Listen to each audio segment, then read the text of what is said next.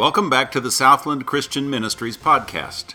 During these next couple of weeks, we will be posting sermons that were given at the camp from previous summers. Our speaker for today is Dr. Carl Herbster. This was recorded during Southland's family camp in 2004. His message is entitled, Having the Mind of Christ in Finances.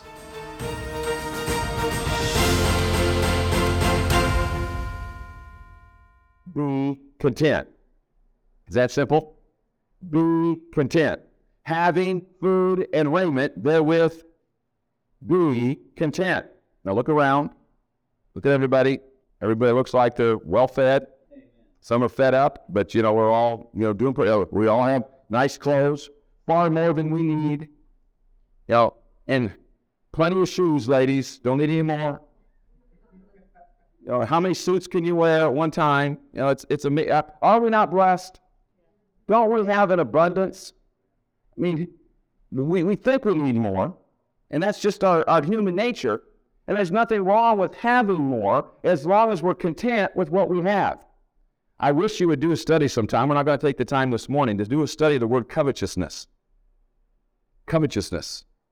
Now, covetousness is not the problem of having. Covetousness is the problem of not being satisfied with what you have. And we always look around and see somebody that drives a nice car, lives in a big house, has a lot of fine things, a lot of money. They must be coveting. No, they could be some of the best givers in the world. They could be giving far more percentage-wise than we're giving. Sometimes it's the people that don't have a lot that are the ones that are always coveting. Now, it could be either way. But the Bible just says coveting is when you're not satisfied with what you have. When you're not satisfied with the home you live in. You're not satisfied with the clothes you have. You're not satisfied with the good food that God has provided for us. And you're not satisfied with the car that sometimes runs, and sometimes doesn't. We just ought to be thankful for what God has given us. And we should be content with what we have. Now, let me ask you, how do most people prove that they're not content with what they have? They go into debt. I say it this way. They spend money they don't have to buy things they don't want to impress people they don't even like. Now, I saw that in the business world. I drove a certain car because I had to have this status, and I bought this car that I couldn't afford, so I could impress people I wasn't really interested in really impressing, but except, this was kind of the thing. I'm glad I got out of that treadmill. I'm glad I got out of that routine. We have this tendency. We could also buy things that we do want with money that we don't have, right? Because what do? We charge it. We just say, charge it, and it is so easy. Now, let me tell you, I don't think there's anything wrong with a credit card. I'm not going to have a credit card burning here today, but if you can't control it, you ought to do plastic surgery. You know what plastic surgery is? Cut them up. I do a lot of financial counseling and spend a lot of time with couples because I think it's one of the major things that's creating problems in homes and families is finances. And one of the things that I do right away when they come in, and I said, okay, where are your credit cards? Give them to me. You're not going to use them again until you get yourself out of debt. As a matter of fact, there's three things I warn people about in this whole area of not being satisfied. Cars, Christmas, and credit cards. 3 C's. I've seen more budgets get busted with those three things. Cars, Christmas, and credit cards. You say, what do you mean cars? Well, cars, because you're not satisfied with the car you have, and they have this big sale, and so now you can buy this new car on 60 easy payments. Do you figure out how long 60 easy payments are? You're going to realize how fast you're going to be upside down in a new car. If you just go out and buy a car that's 1 year old, and they have now all these opportunities to buy these rental cars. You can buy the car for half price. We just did it not too long ago again. And it's a nice car. You can even get warranty on those cars because they still don't have the number of miles that has to be warranty. And, if people knew that we were going in debt to be able to do all the Christmas presents, they'd be brokenhearted to even accept the presents. It'd be much better for you to, just do with a lot less. As a matter of fact, when we were in school in Greenville and working on our doctor's degree, what we would tell our kids is they're going to have to be content just to go to Grandma and Grandpa's house. because if we're going to pay for the gas to go to Grandma and Grandpa's house, we're not going to have the money for Christmas presents for them. Of course, they knew Grandma and Grandpa would take good care of them, and so they were happy for the gas. Of course, then we had to figure out how to get a U-Haul trailer to get all the junk home, you know what I'm talking about? But you have to make some decisions, but you'll not know the number of people that I know that just go extravagant at Christmas, and then they have all these bills that they have to deal with after Christmas. And it's so important for you to be content and realize you don't have to have all those things. And then the whole problem of credit cards. It's one of those things, again, you get the bill and you say, there's no way I charged that much stuff this month. And then you start going through it little by little by little, and you say, yes, I did. Yes, because it's so easy. A lot different than a checkbook when it has to balance, at least it's supposed to. I know some of you think as long as there's checks in the checkbook, it's okay. No, really, there needs to be money in the bank for you to write the checks. Of course, my wife knows what I do. I prepay bills and do everything I can so there's no money in the checkbook. So when she says, hey, can I have any money to go spend? I say, well, about $3.62, you got about left for the month. She's got me figured out now. So after 34 years, I can't do that anymore. But the lesson is just be content. Don't allow yourself to get caught up in that impulse buy that I used to try to get you to do as a marketer for Procter & Gamble Corporation. Where you duke them with some of these things and you just get them to buy because, oh yeah, do I really need it? My God shall supply all your, he doesn't say greed. He says need. So having food and raiment, therewith be content. Be content. So that's number one principle. Be content. Number two is be controlled. Be controlled. Verse 9 says, 1 Timothy 6, they that will be rich fall into temptation and a snare, and in many foolish and hurtful lusts, which drown men in destruction and perdition. For the love of money is the root of all evil. When we're not controlling ourselves and we're letting money control us, instead of letting the Holy Spirit of God control us, we have a problem. We need to be controlled. Now, the best tool for helping you to be controlled is obviously walking in the Spirit, being filled with the Spirit, having the mind of Christ. That's what, and letting the Holy Spirit of God direct you, and being submissive and obedient to the Holy Spirit of God. There's a tool that can help you. It is called a budget. Have any of you heard of budget? You spell it B-U-D-G-E-T. And you get it? You got to have a budget. Because some people are going down and they don't know it. Because when you have more outgo than you have income, you're in for a downfall. And at least you like to know if you're going bankrupt, wouldn't you? I tell you, I'm just finishing up our church's budget. Looks like it's going to be a little over $6 million budget this year for the ministries that we're a part of at Tri-City. And it's nice. Last year, we knew that we were losing money every month. Now, you don't like to lose money every month, but at least we knew we were losing money every month because we were getting ready to do the sale of the property, and so we were anticipating that. And your wife will be so secure when she knows, when she goes to the grocery store, that this is the amount of money that can be spent for groceries, and when you do that, you're not putting this, in the poorhouse. That you give her a number that she understands. This is what can be spent. And if you've got a problem in utilities, and she understands when the air conditioning has to be turned up, or where the heat has to be, not, turned so you're not as warm as you'd like to. Do you ever have the battle of the thermostats in your household? You know what I'm talking about? I think I've given my wife a cold this week because, I like it cool. Are you all cold? Feel pretty good today. Some say some are. See, we could have the battle of the thermostat right here. Some are shaking their head no. Some are shaking their head yes. And you have that in the household, but sometimes you have to be careful about utilities just because of your budget. And what about the telephone? It's amazing what can happen with the telephone. Of course, now, I don't know how much longer we have to have telephones if we just all have cell phones and get on these, million-minute plans. It's amazing some of the things that are out there. But this is all figuring out in your budget. What is it that we're going to have coming in? What is it we're going to come out? And you've got to balance the budget. Don't be a good old American and have deficit spending. Like the United States of America, it may work for the government. They got control of the printing presses. It doesn't work for us. So it's very important that you have a budget, and that you are also wise in your investments and in your borrowing. Now, this gives us to a controversial subject that, I think is good for us to at least discuss for a little bit. You may have some more questions later. Does the Bible outlaw borrowing? Now, before you all answer me with several different answers here, is it a sin to borrow money? Well, go back to Matthew chapter 25. I think it's poor stewardship a lot of times to borrow money.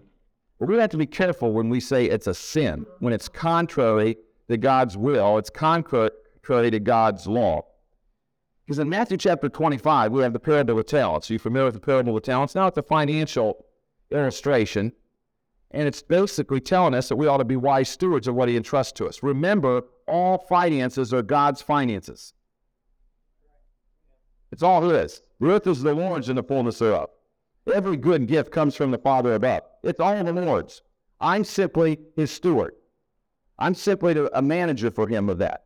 And here he talks, I think he's talking about our spiritual gifts and the things he gives us, and if you don't use them, you lose them, but he uses a financial illustration, and he uses good illustrations. And you know the parable, but I want you to look at the conclusion here in verse 27, when he's talking to the slothful servant. He says, "Thou oughtest therefore to have put my money to the exchangers, and then at my coming I should have received mine own with usury." What's usury? Interest. Now, how do you get interest? How do you get interest? And why does the bank pay you interest? Because they're lending their money out, right? If you put money in the bank, that's the only money they have to loan out. Back then, 8% on our mortgage, we decided, why be paying the bank 8% when some of our senior saints, it started out with a widow lady that was only able to earn like 3.5% or something like that, and she was having a hard time struggling. We said, why don't we allow her to give us that money? We pay down our mortgage and we pay her the 8%. I'd much rather give it to her and to some of our people who can't earn it at the bank than to give it to this secular bank.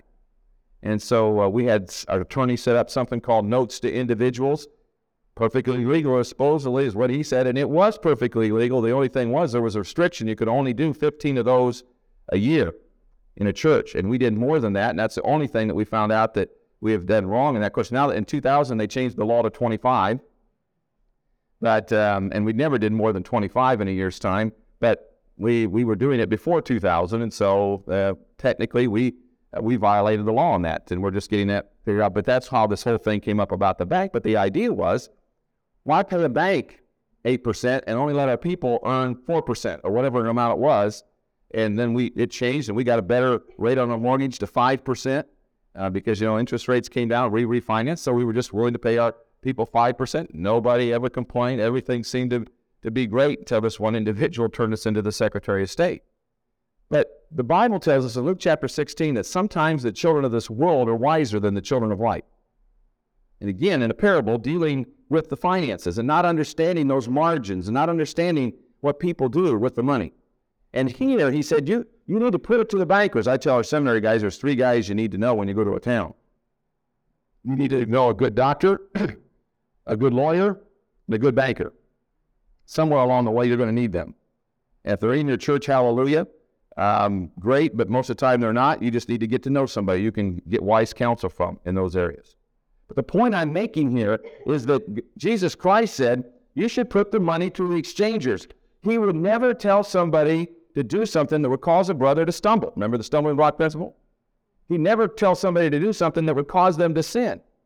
And if you put the money to the bank, what you're doing is allowing somebody to borrow money. Now, let me ask you a question. Is it better to be a lender than a borrower? Of course, because the Proverbs is very plain. The borrower is servant to the lender. I've been working this week on our big sale deal, and the buyer's financing and our financing and all these things. And, who calls the shots? The banks. I told our staff a couple of weeks ago, I said, this thing's been dragging on with all the attorneys. And I think sometimes it's just dragging on so they get more attorney's fees. But, and it just drags on. It says, what we're learning was what the Bible already have told us. The borrower is servant to the lender. And you have to understand that whenever you borrow money. But it can be a very wise investment to borrow money. You all know the best illustration. A home. A home. We have our seminary guys that come to Kansas City, and they'd have to decide whether they want to rent or whether they want to buy. And I'll tell you, even guys that have only been there 2 years have made out wonderful buying instead of rent. Because if you spend the money renting, what happens to that money? It goes into somebody else's pocket for him to make his house payment. And if you do it, at least you have two benefits in the United States of America. One, you're building equity, because that house is appreciating, not depreciating. In the fact, by the way, under the Bush administration, it's gone as fastest as ever in the history of America. But Kelly's not talking about that. But that's what's happening. I mean, things have really boomed. We just built a house 2 years ago, and it's amazing to us how much more it's worth now than it was when we built it. But I didn't have the cash to build it. But I was able to utilize a borrowing institution to be able to have that. And now I've earned money because of the fact that I borrowed money to build. If I wouldn't have borrowed money to build it, I wouldn't have had that appreciation. I'd be still paying rent to somebody. And so I encourage people, young couples, to borrow money to buy a house. I don't encourage young couples to borrow money to buy a car that depreciates. Now, I know sometimes they have to. And to get them started and all those kinds. But it's not what I encourage them to do. I encourage them to save money to buy a car because that thing depreciates so fast, and you're going to have some car payments because of the you don't realize because of the maintenance that's on it, because of the tires that break down, because of the insurance payments and all the other things that come along. My general rule is as you try to be a wise steward of the Lord's finances, is only borrow on appreciating items. Only borrow on appreciating items. Something that's going to go up in value, not something that's going to go down in value. And there aren't a lot of things that'll do that, but property is one, my brother. So when you get out there, boy, El Dorado will get, even if you buy the property, that's what we thought. It was a big deal at Tri-City when I went in there, and I didn't realize, I didn't ask them what their position was on borrowing or anything like that. And I went in and said, hey, can we borrow, we're about $300,000 to buy this property out there. And man, I had to go through a whole lesson on finances because I didn't realize we had such a large segment of the people that thought it was a sin to borrow money. Then I said, well, what, do you have mortgages on your house? Yes. And I'd say, oh, well then how can you say it's a sin to borrow money? Well, it's a sin for the church to borrow money. Oh, thank you. I mean, you're going to hinder us, but you're not going to hinder, guess who the church is? And for the longest time, we had at least 10% of our church that would vote no on anything we were borrowing money for just because of the fact we were borrowing money. And that was okay because we agreed to disagree agreeably. But aren't we glad we did? Because now that property is worth $18 million, so we're getting ready to close the sale. What if we wouldn't have borrowed money and somebody else would have bought that property? And we even sat down, and our accountant sat down and figured out how much interest we paid on that on all of our properties all the time. And we still are doubling our money. So, praise the Lord. But it's because it's an appreciating by the grace of God. But I guess God, probably is punishing us because we borrowed money. That's what and I'm cautious because I would never tell somebody to do something that is contrary to their conviction or their conscience. I would never tell you to do that. And I'd say, man, if you don't believe it's wrong to ever borrow money, then be consistent. Never borrow money. You just yourself do that and be consistent in that. But I've worked with some churches that believed it was never right to borrow money, and they could have built their building and had it paid for with the increased construction costs that took place over the next 5 years as they were waiting to save the money to build the building that now they can't afford because the price has doubled. And they spent all that time. And you talk about discouraging people. And so all I'm saying is I don't believe it's a sin to borrow money. I think it's very unwise in a lot of situations, and especially because we're not controlled and not content, we borrow money to buy things we don't need. And we need to be evaluating things, are they a need or are they a greed? And if they're a need, guess what? My God shall supply all your need. And some of the ways to do it is by giving us good lending institutions and giving us wisdom to be able to know how to accomplish these things in the society in which we live. You must be content. You must be controlled. Number 3. I said I was going to leave time for questions, so I better hurry. Number 3, you must be communicating. You must be communicating. Luke 6:38 says, give, and it shall be given unto you. One of the reasons I think that Tri-City has been blessed by the Lord is because Tri-City is a giving church. Now, I'm not just talking about the people within the church. We're not a wealthy church. We don't have a lot of wealthy people in our church.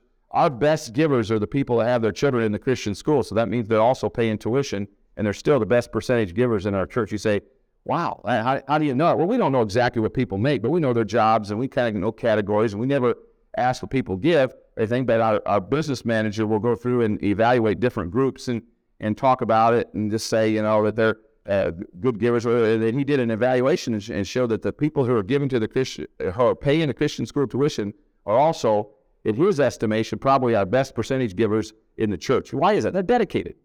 They're committed. They're committed to their children, but they're also committed to the church. And he says, those that are rich, in verse 17 of 1 Timothy chapter 6, what are they supposed to do? They're supposed to be ready to communicate, to distribute those riches. That they do good, verse 18 says. Ready to distribute, willing to communicate. Now, when he's talking about communicate, he's talking about that term, give. And it is a good way to communicate somebody love. Because God so loved the world that we gave. And we so loved God that we should give. And we communicate something to God and we communicate something to others when we give. And I believe it was our responsibility as individuals to give. And a lot of times we don't see the blessings of the Lord because we are in the Lord with our substance to the first fruits of all of our increase, Proverbs 3 and verse 9. Now, I have to admit to you, this was, again, another hard area for me. I couldn't afford to tithe. I couldn't afford it as a young businessman. I had a wife and 3 small children, and they were all very expensive. And, Lord, I got to take care of my family, 1 Timothy 5 and verse 8, right? Need to take care of my family. Yeah, but family is not first. God is first. Family is second. You know what I found out? Through a lot of painful process, God gets his tithe. Man. You either give it through road, he takes it through hospital bills and car wrecks and appliances that break down. And I finally said, Uncle. And praise the Lord that God gave me victory in that area to where now, give and it shall be given unto you. And by the way, it's not always dollars and cents that he gives you. Study Luke 16 and look at verse 11 in particular where it says, if you're not faithful in the unrighteous mammon, who will give to you the true riches? True riches are not dollars and cents. I tell you, having my family serving the Lord and seeing my grandkids learn in the scriptures, no money can buy that. And a lot of parents wish it could because they would pay any amount of money to have what we have in our family. And a wonderful church, great people to serve with. You can't buy that. Some people are trying to, but you can't do it. Your health, your peace of mind, the joy that's in your heart, you can't buy those kind of things. God gives those kind of things, but he can't give it to us if we're not faithful in the unrighteous mammon. How can he entrust to us the true riches if we're not faithful? And the Bible says in Malachi chapter 3 that a lot of people are robbing God. They're robbing God. How are we robbing God? With their tithes and offerings. It's not just the 10% that we're robbing. It's the offerings over and above the 10% that we're not willing to give to missions or to the building project or to somebody that has a need. You see, we're robbing God. I preached a message on the great robbery at Tri-City. I mean, I think I waxed elegant. It was one of those ones where you knew you were hitting. And man, I was passionate about the thing. We're robbing God, folks. There's so much more we could do if we weren't thieves. And at the end of the church, we had a family came and joined the church. And as I do, I introduced the people and I said, we're so glad that the Crooks joined the church today. Tom and Barbara Crooks. And I didn't even, I didn't have a thought. And I'm just going, well, it's good to have the Crooks. Everybody started laughing. And I'm looking around and my wife's going, Crooks, robbery, Crooks. She's tried to, well, that's what she said. So that kind of keep me straight. And, and Tom and Barbara are still there, faithful servants. And they're not crooks. They're good givers and they're good, faithful servants. I want you to know. But there's a lot of crooks in our churches.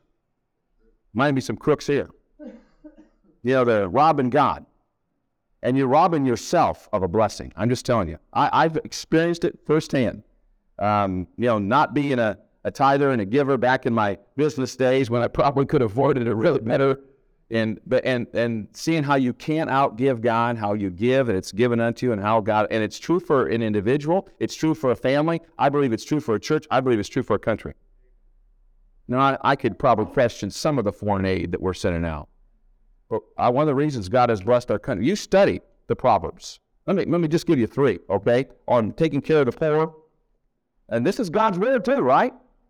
Amen? I mean, we don't want, are you involved in the inner city? Are you working in the city in your mission? Are you taking care of the needs of those that are less fortunate? Now, I'm not talking about if they're not willing to work that they should eat. I'm talking about if they are and they have genuine needs. Look what it says in Proverbs chapter 19. Proverbs chapter 19 and verse 17.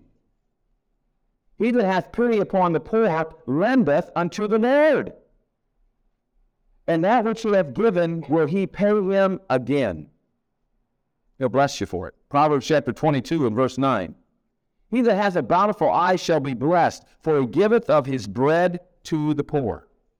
Proverbs chapter 28 and verse 27. Proverbs 28 and verse 27. He that giveth unto the poor shall not lack, but he that hideth his eyes shall have many a curse.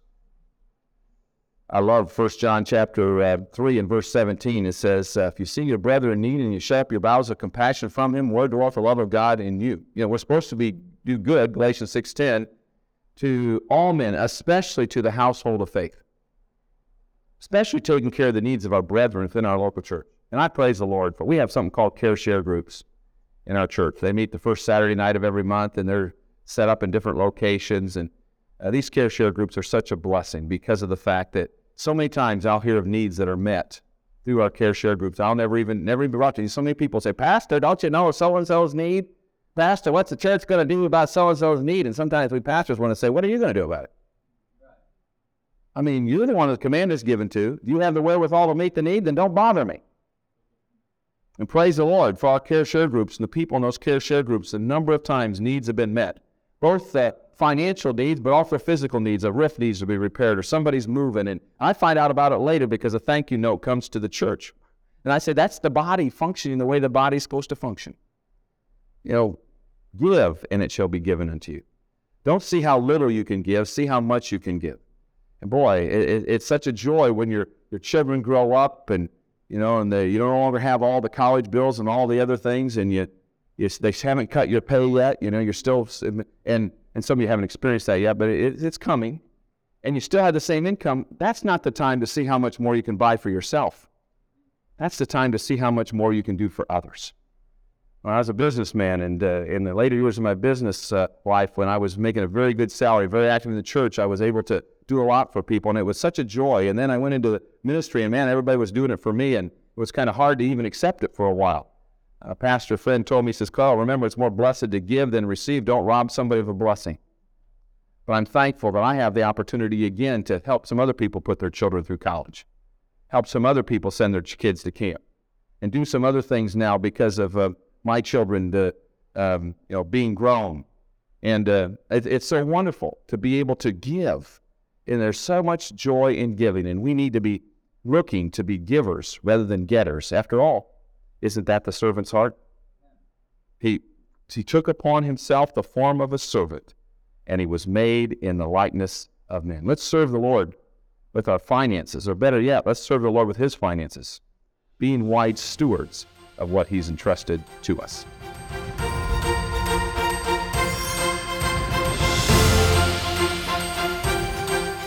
Thank you for listening to today's message.